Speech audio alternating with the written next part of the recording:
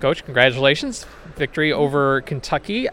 Would that be considered an upset? How big of a win was that for you guys? I think it was really big because everybody in at least our gymnastics community knows that Kentucky made it to nationals for the first time last year. And so having them come and be in our arena and having our girls rise to the challenge and do a smidge better was great, but we still have a lot to work on, and one victory doesn't warrant all the rest of them. So we definitely still want to stay humble and stay hungry and work hard. How would you assess your season so far then? I would say we had a rough start, but we took everything that we can and learned from it and left all of the monkeys that could be on the back. We left them in, where were we? Central Michigan. Just left them there and came home, worked hard, and then made a really big turnaround. And so I think I have a team of fighters and a group of girls that definitely they expect a lot from themselves and from the program, but in a very happy, healthy way. So I'm excited about where we're headed. Maryland is in this weekend.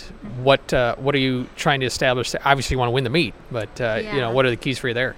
Yeah, I think for Maryland, we're in Huff again. It'll be a little bit of a slower pace meet because our first two competitions have been quad meets, so there were 4 teams total. So it'll be just us in Maryland, so we'll get to have a little bit of a more relaxed atmosphere. And so I just want the girls to really give the audience a really good show and execute their routines the way that they train them, and of course to be undefeated in the Big Ten, started off on the right foot.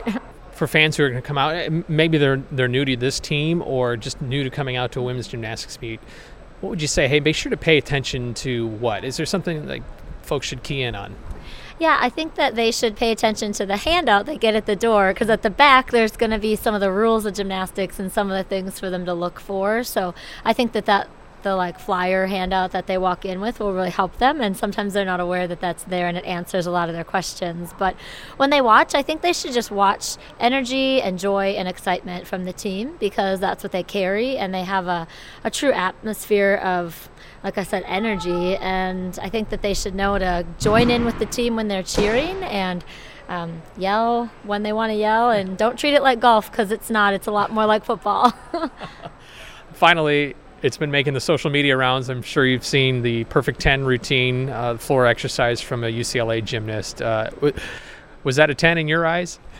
Yeah, I think that we have so many phenomenal athletes out there, and some of them get more recognized than others, but I think that it's outstanding to see Caitlin go out and get a 10, because it's great for her, it's great for UCLA, but it's great for all of us, because it shows more than just gymnastics community. It shows other sports fans like we're really relevant as a sport, and gets people excited and pumped to watch not only UCLA, but to watch Illinois and to watch the other teams that are out there.